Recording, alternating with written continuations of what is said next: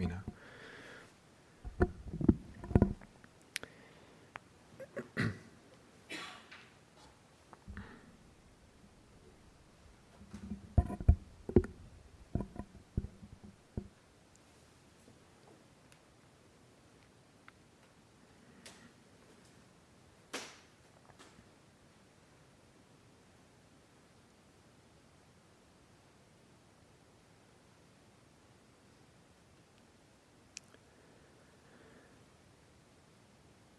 So I'm aware that in the weeks that I've been here,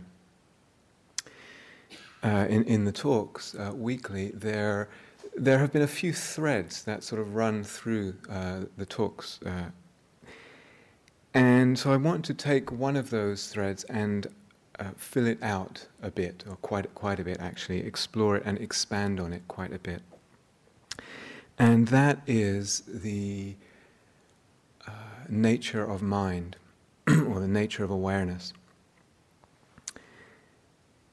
So, what does it mean to realize the true nature of mind, to realize the true nature of awareness? I'm also aware that everyone here, obviously, has different practice backgrounds. You've been doing different practices in the time that you've been here. You've had exposure to different teachings in your life, etc.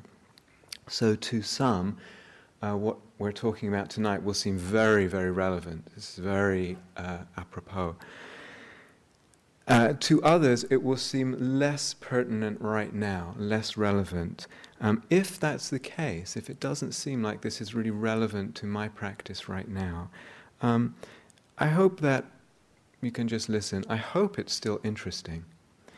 And I hope one can listen with a sense of possibility. So just listening to something, okay, not right now, but there's a sense of the possibility of practice, possibility of an avenue to explore in practice. And one can just listen and file it for later. Just stick it somewhere, and I'll come back to this later. And that's a totally valid and wonderful way to listen to a Dharma talk. Now actually,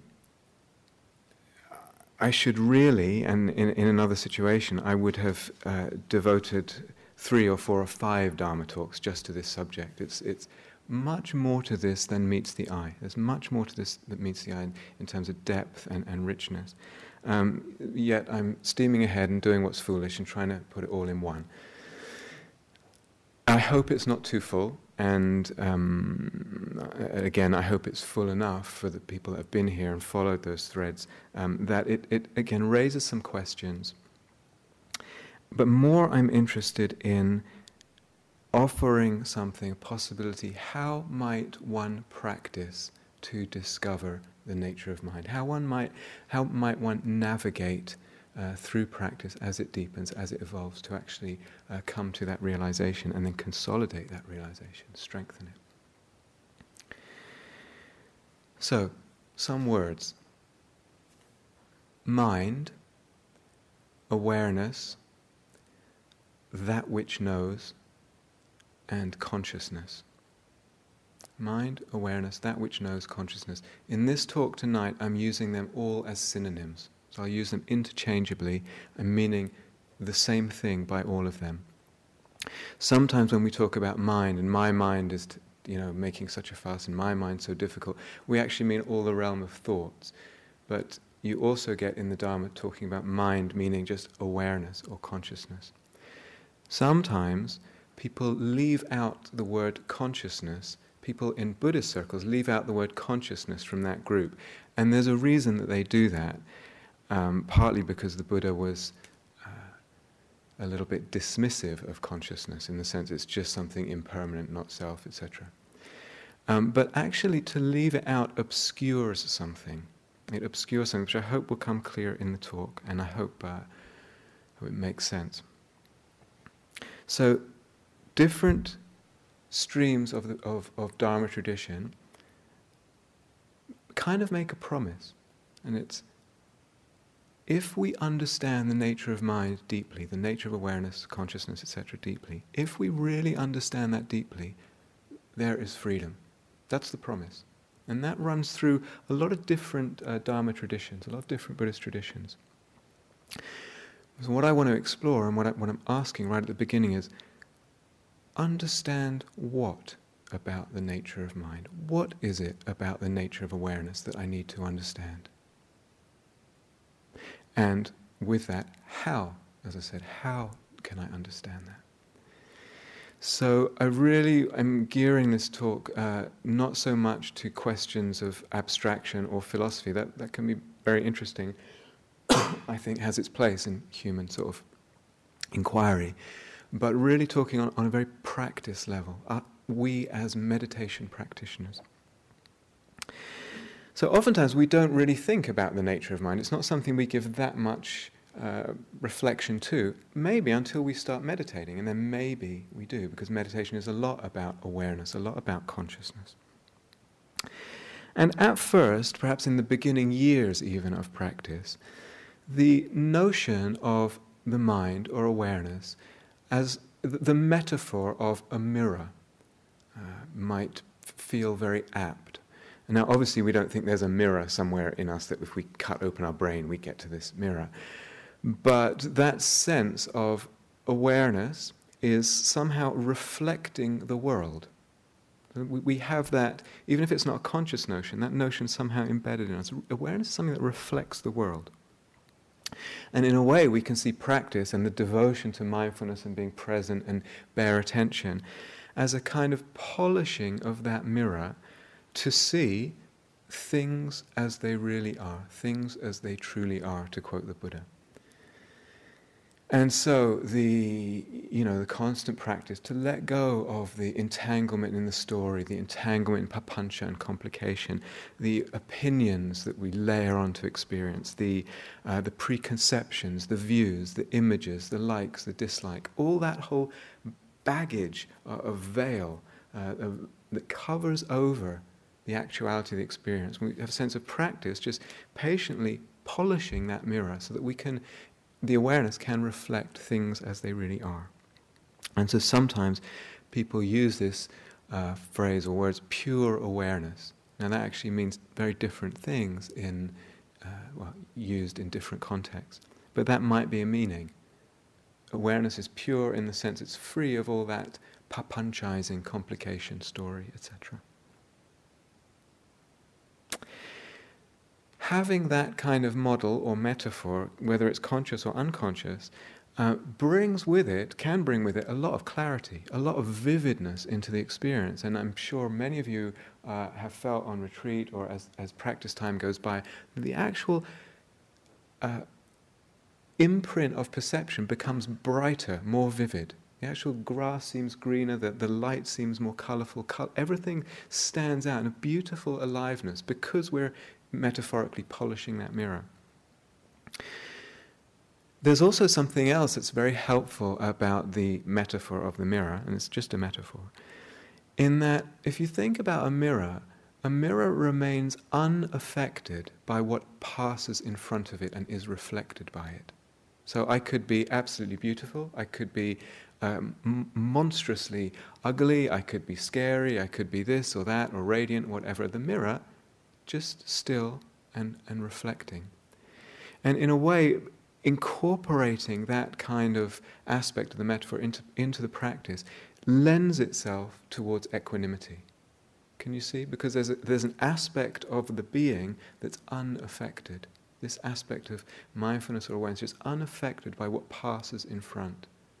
It's very, very useful. Now there are problems with this, and I'm going to come back to this. I'm going to lay out a few possible ways of conceiving of the nature of awareness, and then later come back to what the potential problems there are with each of them. So that one with the mirror might be very understandable and useful, certainly in the beginning years, really years of practice, for most people years. But after much practice, or some degree of practice, different sense of awareness can begin to kind of be discovered or open to. Now one possibility is through developing the attentiveness, developing the mindfulness in a very sharp way, very focused awareness, very bright attentiveness, microscopic kind of fine awareness, and really refining the mindfulness like that. And what happens is that the reality that's revealed to us through that lens is of a very fastly, rapidly changing, impermanent reality. Everything, like pixels on a screen changing, like sand falling on the surface of a lake or something. Just change, arising, passing. Included in that, consciousness. So the sense then of consciousness is of rapidly arising moments, a moment of consciousness that arises in relationship to something. And you find this very commonly in the commentaries to the Pali Canon. It's also a little bit in what the Buddha said, but mostly in the commentaries. But again, can be very useful if one can develop that way, just from the consistency of mindfulness, in that what it brings, seeing all this impermanence, there's nothing to hold on to. Everything's just slipping through the fingers, like sand through the fingers, including consciousness, can't be clung to. And so letting go happens with that. I'll say theoretically, because actually sometimes that mode of working doesn't actually bring a letting go. But theoretically, it brings a letting go, and it certainly has that potential. So that's another possibility, again, with its fruits. A third one we've touched more on in the course of the talks here. And it's more practicing in a kind of opened out sense. So awareness kind of opens out to the whole field, the whole totality of experience and phenomena. And this opening out of the practice lends itself to having a sense of awareness as something very spacious. So we talked about, especially when we talked about silence a little bit. Awareness begins to seem incredibly spacious, vast, unimaginably vast. Now this can be arrived at actually through letting go. So the more we let go in practice, the more the likelihood there is of the sense of awareness opening up in this very beautiful way, very vast awareness, dependent on letting go. And how do we let go? We could either just focus on letting go, we could focus on the impermanence, and then we let go because of that, or we could focus on this, the anatta, not me, not mine. Those are three classic ways of letting go. That sense of vast awareness might also be discovered, arrived at, just by kind of practicing in a way that relaxes the attention. So usually we attend to this object and that object and another object and another object. But actually relaxing that propensity and being more interested in the space that opens up rather than the objects, the things in the space.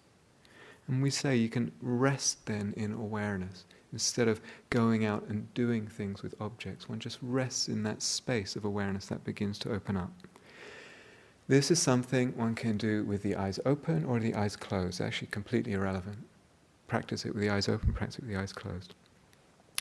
One can also arrive at something quite similar in a more focused way, a less sort of restful way, and that's actually focusing in a very alive way in the moment on the sense of awareness itself. All this is practice. So everything that I've said so far comes out of practice and kind of tuning the practice a certain way and a little bit directing it a certain way. And then these senses are discovered. And one can actually do it in a more focused way, actually focusing on awareness. It will bring about a slightly different state. So we can use analogies to kind of help ourselves open to that sense. So the night sky, just vast black night sky, and then suddenly firework, burst of color, a phenomena, something's happening in experience. And of course we say, wow, look at that, amazing. Dramatic event, phenomena. And in getting drawn into the object, we lose the sense of the context. We lose the sense of the space, the sky, around that thing. Similar, you could say a shooting star, a phenomena arises out of this space and does its thing and then disappears back into it. A cloud moving across the sky. Same thing, a sense of a context, a space, which is awareness, and the object in it. And giving more attention to the space, the sense of awareness, than the object. So phenomena begin to seem as if they're arising, passing, and living in awareness, which is different than how we usually think of the world. My awareness is somehow in here, the world is out there, phenomena are out there, and there's some kind of interaction going on. Begin to get a whole other sense that the world of phenomena is being born and living and dying in awareness. Now, I'm going through this very quickly. In other talks we spent more time on this. But this is something incredibly beautiful. If I had more time, I would really emphasize that more. Something very, very beautiful to open up to. There's an incredible peace in this. Just the sky, the space, everything belonging to that. Real equanimity comes with it, and a real sense of very deep freedom comes with it. If we can, something we practice over and over, we develop that sense of awareness. Now, someone doing this might get the sense, oh, that sky, that awareness in the sense of a big space, that's actually pure in the sense, again, that it's untainted, unaffected by what arises and disappears and lives in it. So, similar to the sky, shooting star goes through the sky, fireworks go in the sky remains the same, unaffected, still, tranquil, imperturbable, vast. And one might be practicing in this way, and if one does, one's usually really struck by this. There's an incredible sense of depth and beauty here, incredibly striking and attractive place to discover. And one has heard, if one's practicing, one has heard of the unconditioned, the Buddha talking about the unconditioned or the deathless. And very common for a practitioner to think, is this it? Because it seems unchanging. It doesn't seem to change. It's there. Everything else is arising, living in it for a while, and then dying back into it. It seems unchanging and kind of eternal in the sense of lasting forever in some unperturbed way. So one really wonders, or decides it is the unconditioned, or wonders. Again, practices to be developed. I'm moving a lot of territory tonight very quickly, laying out, again, possible ways of navigating through this. If one learns to cultivate that space and discover that space and hang out in it and sustain in it and be familiar with it, it's possible that it deepens. It's possible that the whole sense of it begins then to deepen, and objects, the phenomena that occur, begin to feel as if they're made of the same substance as the space of awareness. They're made of the same substance of as awareness. So you might have heard analogies like waves in the ocean. Whatever happens, you, me, this, that, a sound, an event, whatever, it's all just waves in the ocean of being or the ocean of awareness. It's all just the same substance taking different shapes. Incredibly freeing and useful perspective to open to. Everything's just an impression in awareness. And then in that sense, from that perspective, we could say things, the things of the world, all things, all phenomena, all observable phenomena are empty because in the sense that they're not different than awareness. They're empty of being something different than this vast, insubstantial substance of awareness.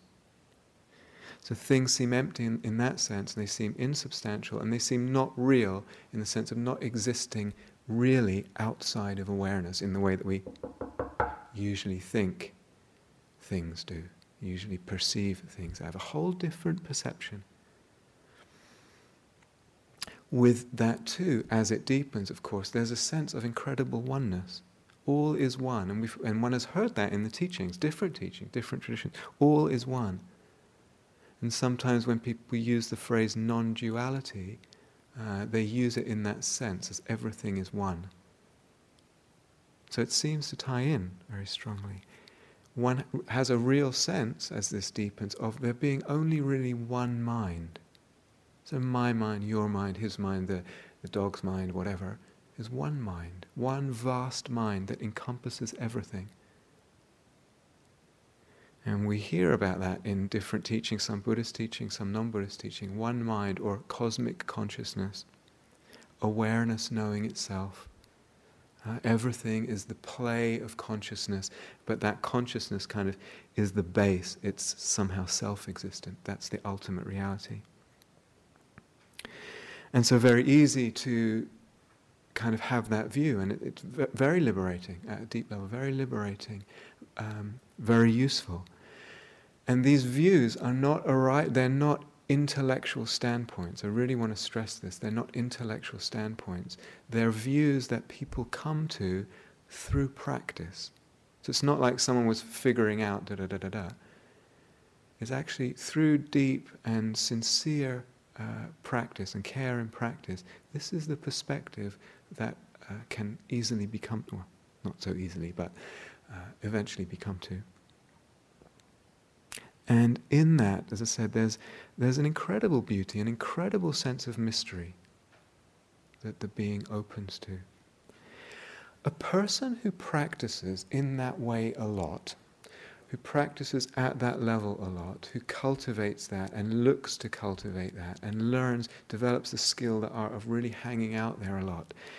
If you meet a person like that, they are going to be very radiant, very shiny, very big aura, very free, and they will feel very free at quite a deep level quite a lot of the time.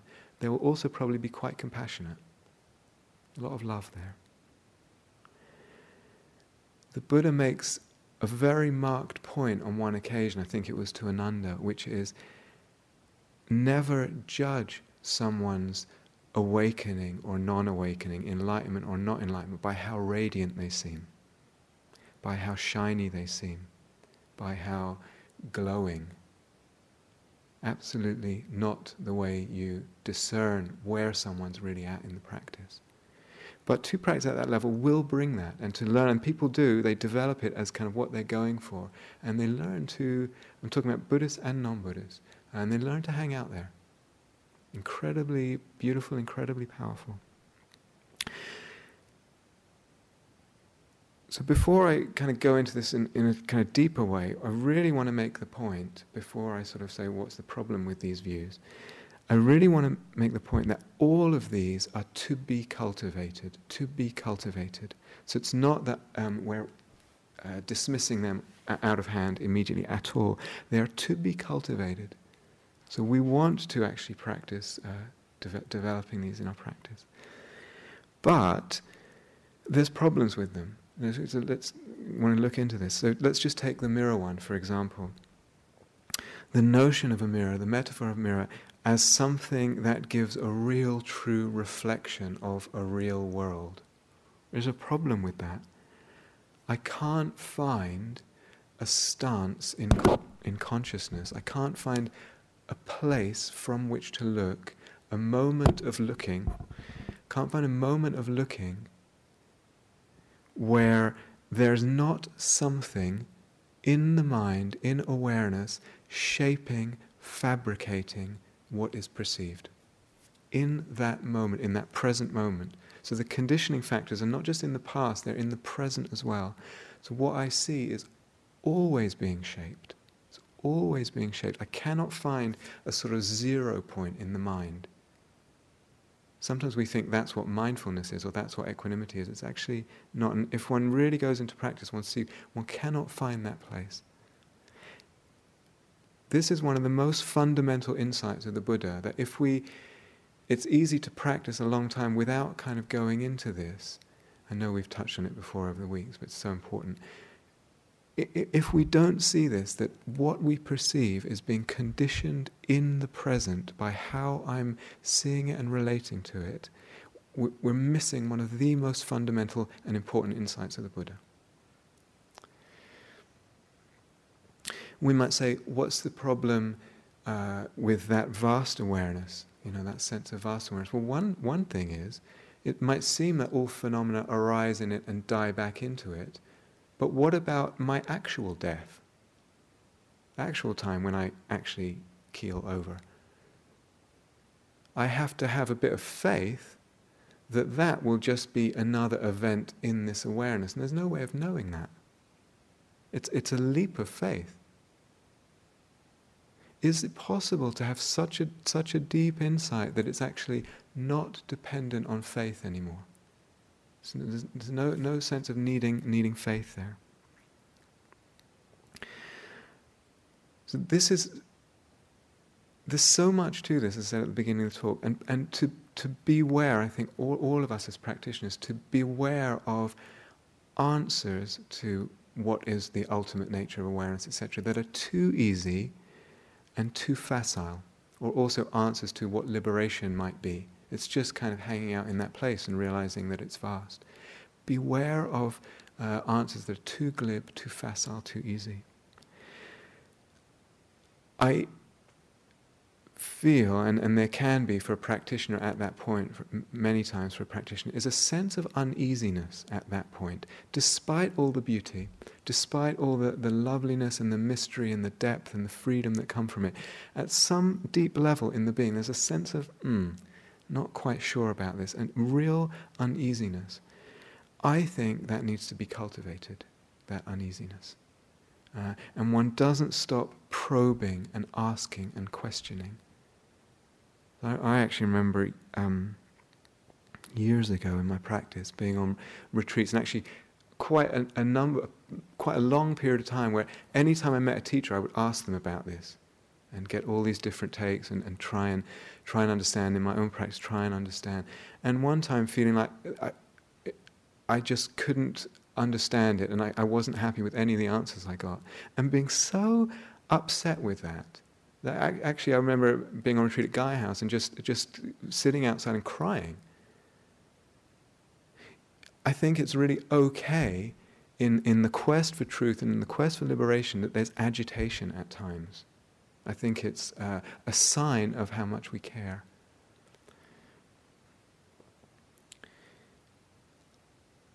With that big space awareness, the vast awareness, it's the place where most people will tend to get to stop their inquiry. It's the most common nowadays place to stop the inquiry. But there's a lot of assumptions there. There's a lot of assumptions. One is that awareness is something simple and passive in the sense of it's just there and it just receives experience. So I think this came up in a question and answer or something. Just here. And I hear the bird tweeting. It just comes. It's just awareness is simple and passive and has a kind of naturalness to it and a kind of natural openness to it, versus what sometimes we use the word mind as is very complicated and enmeshed in thought, etc. But is there an assumption that simple means true? So we're very attracted to simplicity, oftentimes because our lives are very complex and our thinking minds seem very complex. And so simplicity has a real, oh, that's nice, simple, feels soothing. Does it mean that it's true? So these are the kind of things one really needs to watch out for one's preconceptions, likes, assumptions.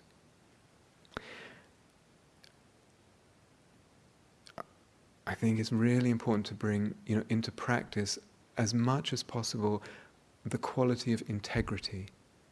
Okay, that there's a real sense of caring about the truth and not stopping short and keeping the heart alive in its penetrating questioning, not settling too easy. Really caring and really being very careful in one's inquiry. Part of integrity is a heart movement. Another part of integrity is actually intelligence. is actually using one's nous, and that's what we say in England, I don't know if you say that here. Using one's, can you? Yeah, sure. Using one's intelligence as part of the integrity, as part of the care in practice. So not almost like leaving the intelligence outside of practice, outside of our meditation practice. To me, this is actually really important. And because we often have a very difficult relationship with thought and with discursive thought and thinking, the thinking mind, oftentimes we jettison the whole of our intelligence as well, and we regard it as something we need to get rid of in practice. That may be a huge mistake at times. Does there need to be a divorcing of head and heart? So just because my head is getting involved in thinking through stuff, does that mean my heart has to close down? For a lot of people it does, but that's just a habit and it doesn't need to be so. So it might feel better if things are simple, but that's just a feeling of it feeling better, and as such it doesn't mean anything about the truth. Again, we might have an intuition that the truth is this way or that awareness is this way, etc. But in a way, lovely and good and helpful as that can be at times, it's still just an intuition, needs to be probed, needs to be questioned, needs to be checked out. Sometimes when we go to the texts of different Buddhist traditions, it seems as if, especially the vast awareness, it seems that we find something in the text that really corresponds to that. We can find plenty of references. But this, don't have time to go into it tonight, but this is actually not as simple as it seems. Words can sound very, very similar when you get to a certain level in practice, and we say empty or nothingness or vastness or this or that, and it can kind of all begin to sound very similar after a certain point. So it behooves us, I think, to really be careful not to be sloppy with language in our practice. Be as difficult, as precise as we can, which isn't easy. And not to, though, throw out words or concepts. Because as I said, I can't remember when it was, in one of the talks, if I throw out conceptuality too early, what happens is I'm just left with my default unexamined concepts.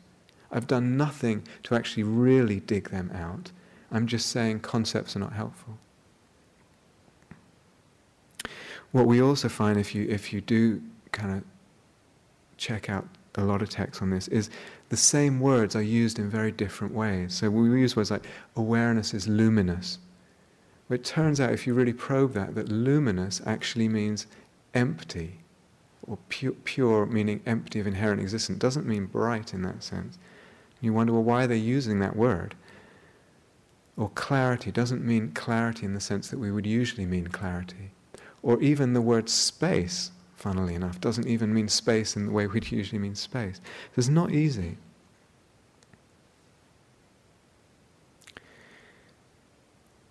One time the Buddha went to a group of monks and he basically told them not to see awareness as the source of all things. So this sense of there being a vast awareness and everything can kind of just appears out of that and disappears back into it, beautiful as that is, he told them that's actually not a skillful way of viewing reality. And that's a very interesting sutta, because it's one of the only suttas where at the end it doesn't say the monks rejoiced in his words. This group of monks, they didn't want to hear that. They were quite happy with that level of insight, lovely as it was. And it says the monks did not rejoice in the Buddha's words. And similarly, one runs into this as a teacher, I have to say. This level is so attractive, it has so much the flavor of something ultimate, that oftentimes people are unbudgeable there. It's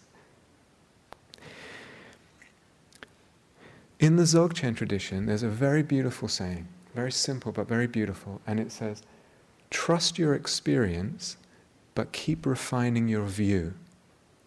Trust your experience, but keep refining your view. There's a lot of wisdom in that, a lot of wisdom.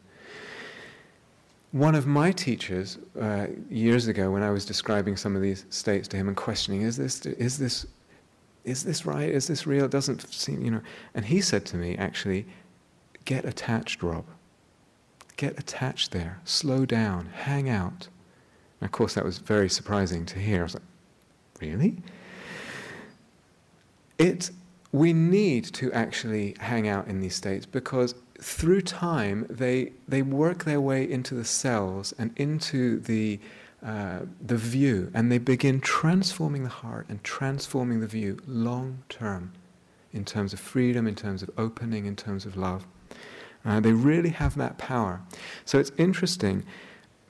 You get different personalities. People who want to park the bus there and build a house and arrive and finish there, not with the kind of agitated impetus to keep questioning. And other people who want to move through too quick. It's just different personalities. So in a way, one needs to get attached, but not stop there. So again, please see all this as in the context of how a practice might navigate through all this. Sometimes I really feel that people need to fall in love with those kind of spaces.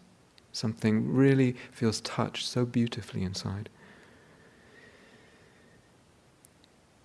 So, how might a practitioner move on from there? How might one come to a deeper understanding?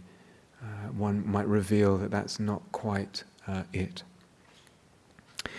Well, one clue is in the fact that if one really develops one's practice, it's actually possible to experience both this sort of rapid arising and disappearing of consciousness that I was talking about in the very fine awareness. It's actually possible to experience that, and it's actually possible to experience a very wide, vast, spacious, still awareness. And if you really practice this kind of stuff a lot, it's actually possible to have both those experiences in the same sitting. See it one way, see it another way. And actually to choose which one to have. What does that imply? There's something right there that's at the core of all this. Now, sometimes I've come across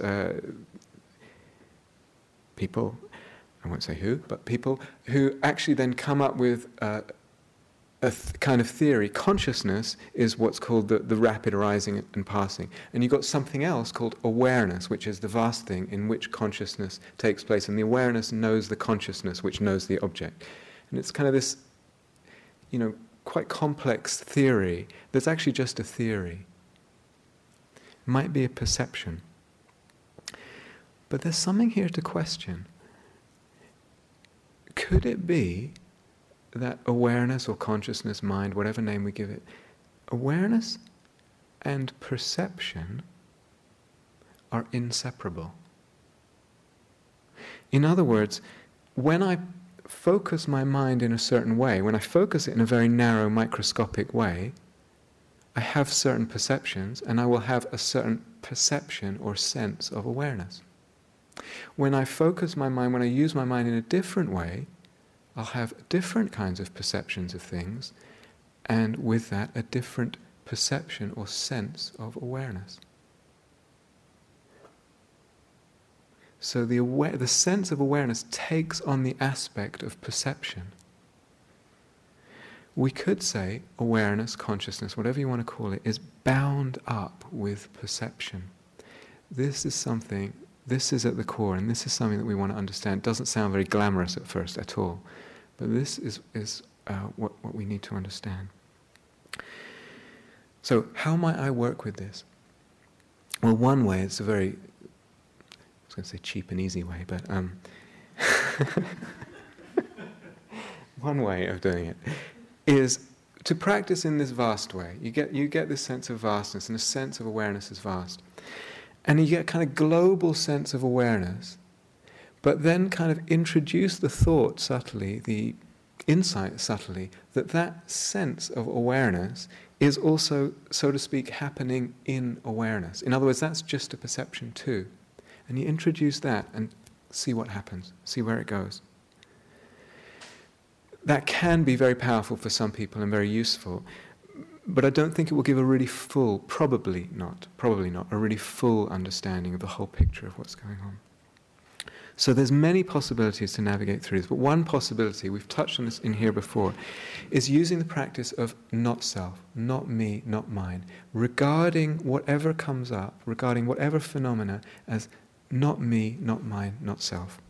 And we've touched on this, developing that as a practice. I'm not going to go too much into it again. But including in that, seeing the awareness, as I said, I think in the last talk, seeing awareness or consciousness also as not me, not mine. I am not that. This is a practice, as I said in other talks, that we can develop and we want to develop. We really go on a journey with it and we deepen it and develop it. And what happens potentially when we develop it, and in the moments when we manage to, and it might be just for an instant or two, unhook the identification from objects or awareness. In those moments, what happens? Well, a number of things can happen. One of them is the whole experience opens up to a whole other level of freedom, a whole deeper sense of freedom, because at that point, there's no identification with either object or subject. There's no identification with any of the five aggregates. So, of course, there's going to be a lot of freedom. Feel very free.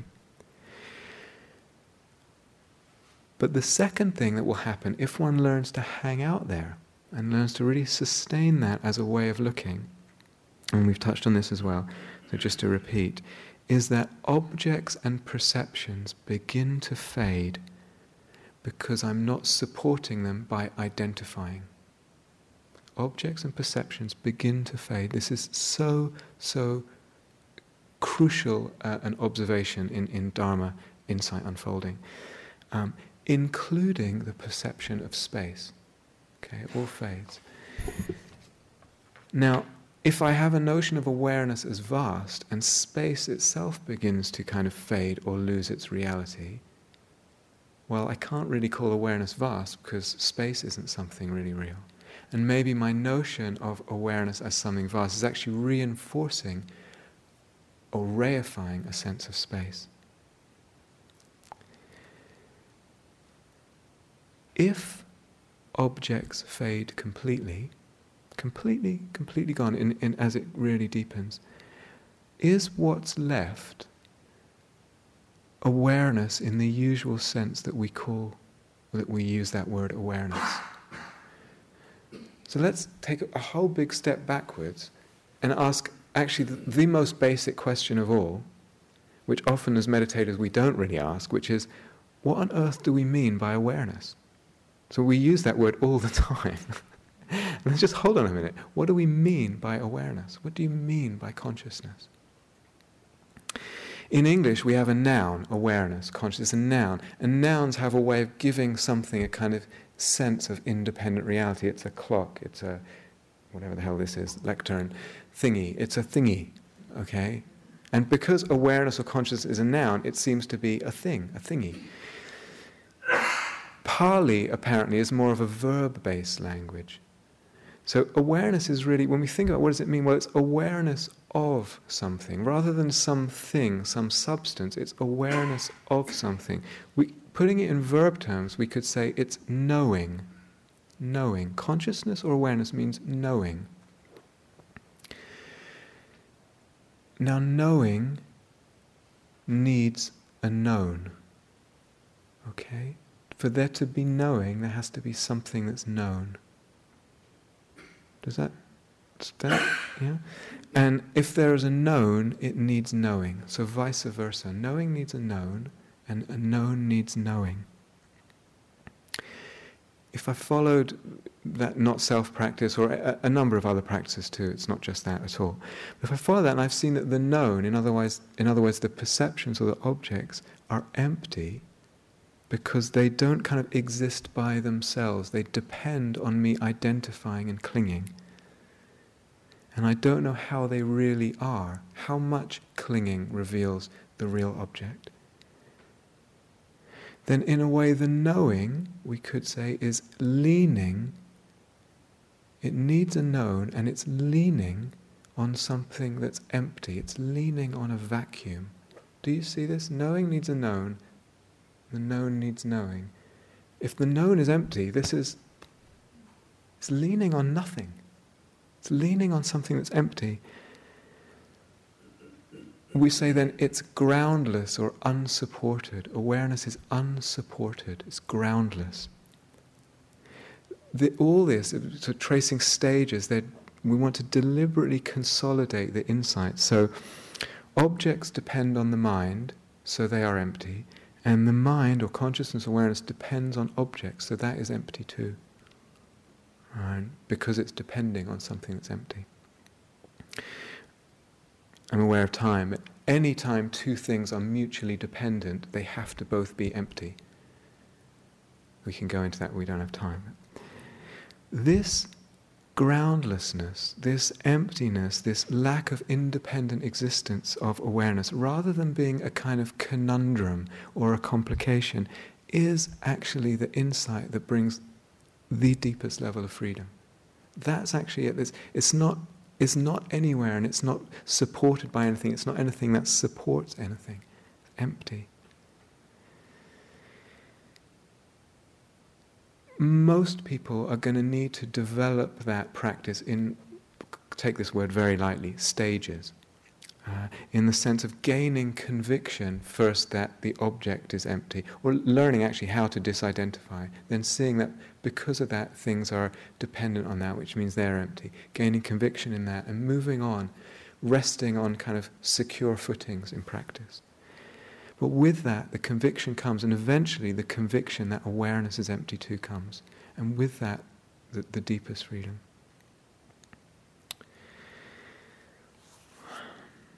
I'm aware of time.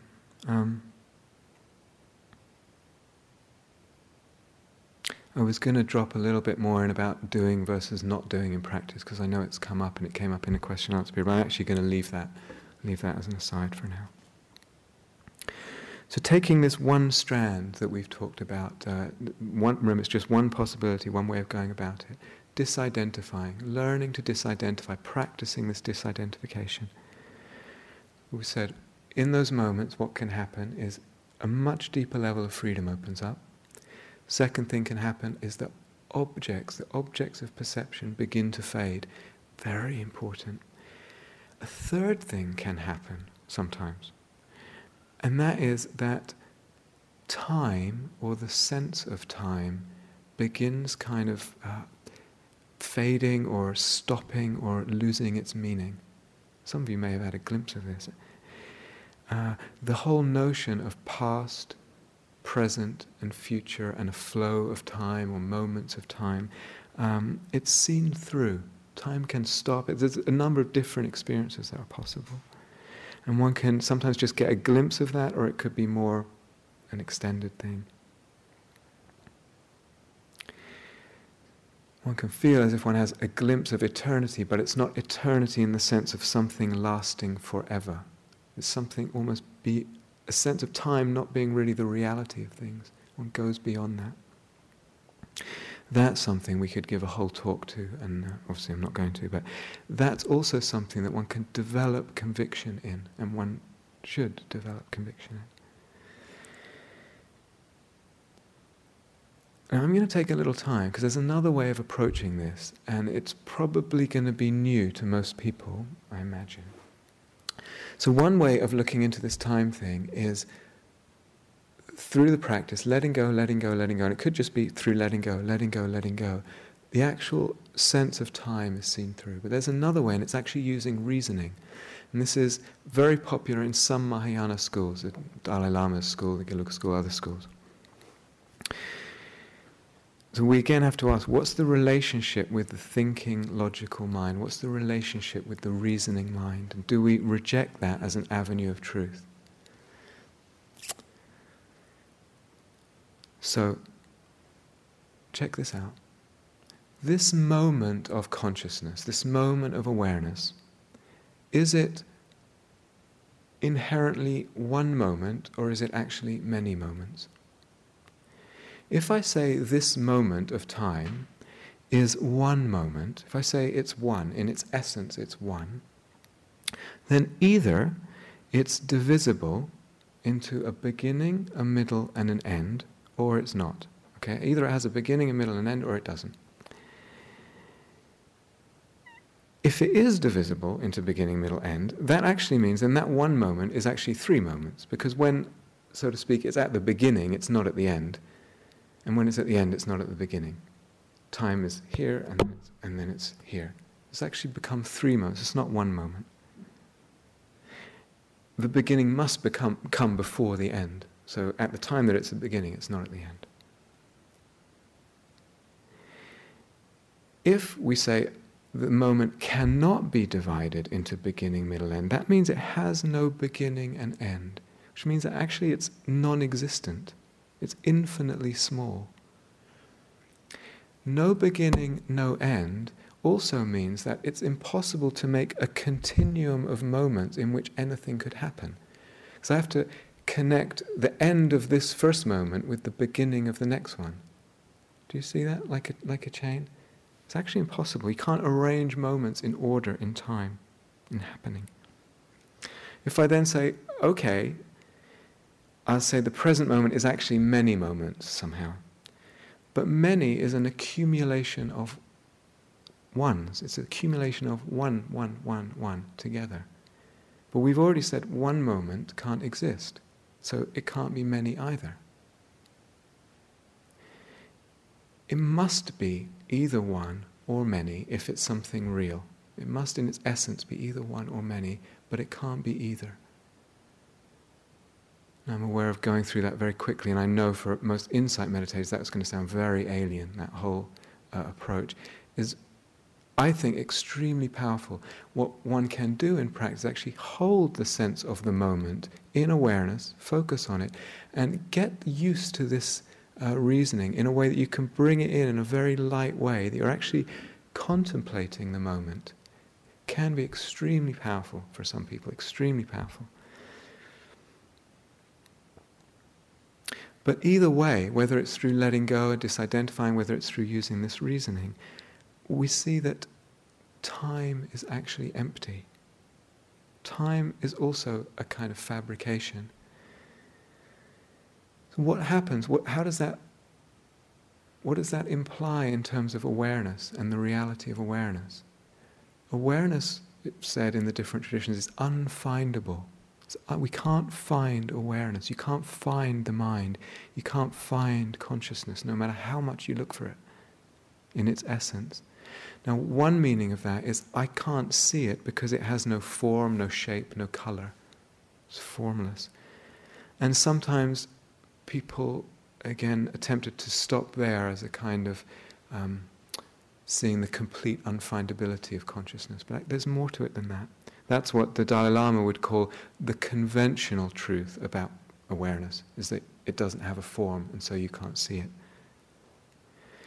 But relating to what we've said, if there's nothing real to know because the objects are empty, because I've seen the objects are empty, how can I really talk about a real knowing?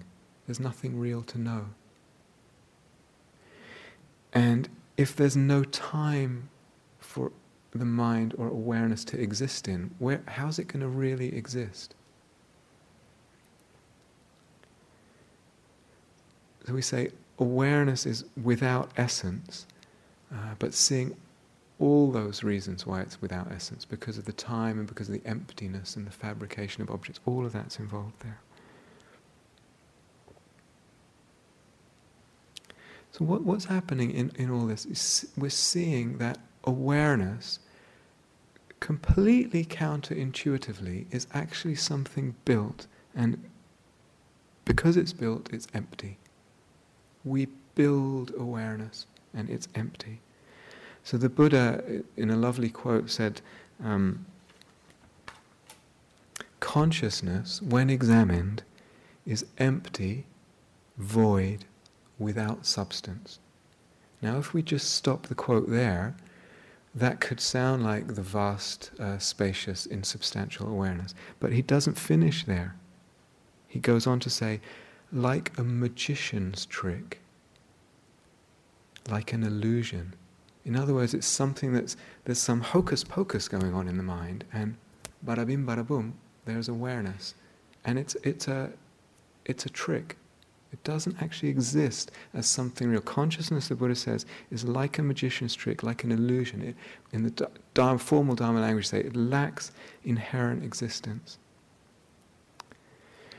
If one goes into this unfabricating, unbuilding, letting go of the building, then what's left? And is there a language for what's left? Some people use the words, it's awareness unbound. It's awareness not being bound to objects and space and time. It's it's unwrapped itself from all of that. But that awareness is different than what we ordinarily mean when we use the word awareness. Because ordinarily, as I said before, we mean awareness of. In everyday language, whether we're conscious of it or not, that's what we mean by awareness. It's awareness of. So it's different what's left after we unbuild everything than ordinary awareness. In some Zen traditions, they have the phrase no mind. No mind. Now it doesn't mean learning not to think. It actually means this. It's like a mind in its essence that doesn't know anything, that's not aware of the things that we usually are aware of. So there's a beautiful Zen teacher that I really love called Huang Po. It doesn't seem to be that popular at the moment in the West, partly I think because his teaching is almost exclusively at a sort of uncompromisingly deep level, and he just keeps, that's all he says kind of thing. But he's very fond, I don't know if he started it, but he's very fond of this language of no mind. He also sometimes uses that interchangeably with pure mind or real mind, but they mean the same thing. But listen to this beautiful quote from him. This pure mind, the people of the world do not awake to it, regarding only that which sees, hears, feels, and knows as mind. Blinded by their own sight, hearing, feeling, and knowing, they do not perceive the spiritual brilliance of that truth. Later on, he says, realize that, though real mind is expressed in these perceptions, our normal perceptions, it neither forms part of them nor is separate from them. Incredibly beautiful and profound. Last thing I want to say. I'm aware, talking about this stuff, that it lands in very different places for very different reasons with people. And it could seem, I hope it didn't seem, but it could seem that all this is just, it's almost an hour's worth of quibbling, an hour's worth of sort of petty wrangling about some kind of intellectual something or other. It may seem that way. But what I want to say is, one of the things I want to say, it's very easy in the Dharma, after a long time of practice, to sort of hear this kind of talk and say, well, I don't want to quibble. Does it really matter?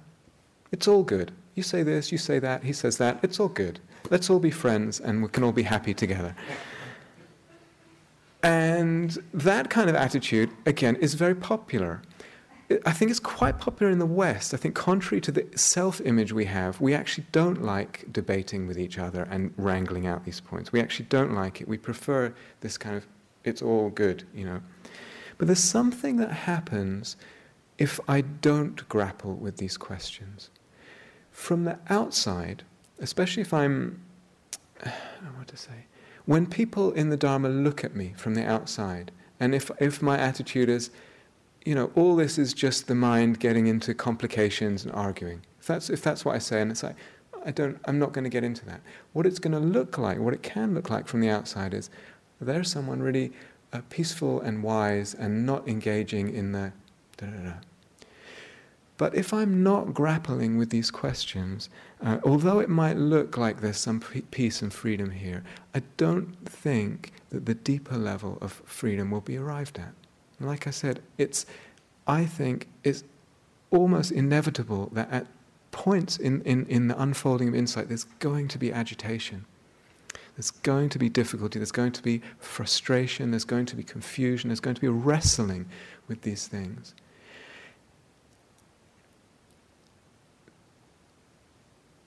That deep freedom won't be discovered unless we grapple with this stuff at some point in our practice, whenever that is. And I hope it didn't sound intellectual tonight. It might have. I hope it didn't. And that's really not the point. What I've really wanted to unfold is something we can see in practice through developing practice in the right ways. There's not one way of going about it, but there's ways that will unfold this. And what one sees is that different levels of freedom, unmistakably different levels of freedom, open up in one's experience, different levels of freedom and release. And going through that, one understands this building process. Oh, goodness me, this whole structure of reality, what seemed to be a self and a world and things and time and awareness, everything in space, everything I took for granted, is actually built. And I've understood that because I've gone through it and kind of learned to unbuild it and unbind it. And then one realizes, almost in hindsight, that one was either consciously or unconsciously giving things, the things of this world, subtle things and gross things, giving them an inherent existence, seeing them as possessing inherent existence, ascribing to them an inherent existence. Usually we unwittingly do that. So a good rule of thumb is, we talk about the emptiness of this and the emptiness of that and the emptiness of all things and blah, blah, blah. To actually safely assume that you are giving something an inherent existence. In other words, not seeing it's empty unless you're really deliberately seeing it's empty. In other words, in its default mode, the mind gives inherent existence to things all the time. And that's what the Buddha called delusion, at the fundamental level, delusion.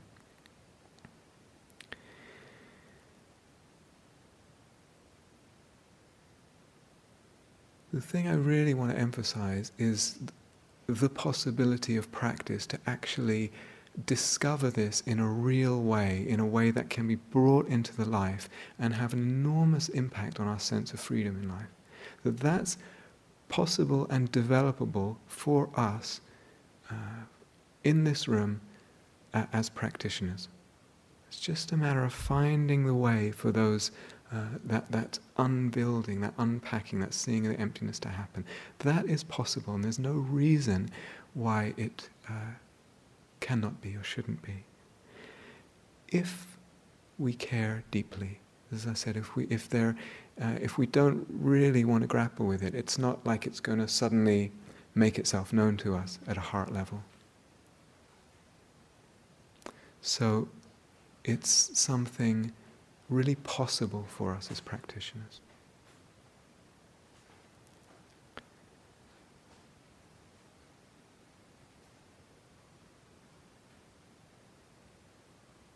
Okay, let's have a bit of quiet together.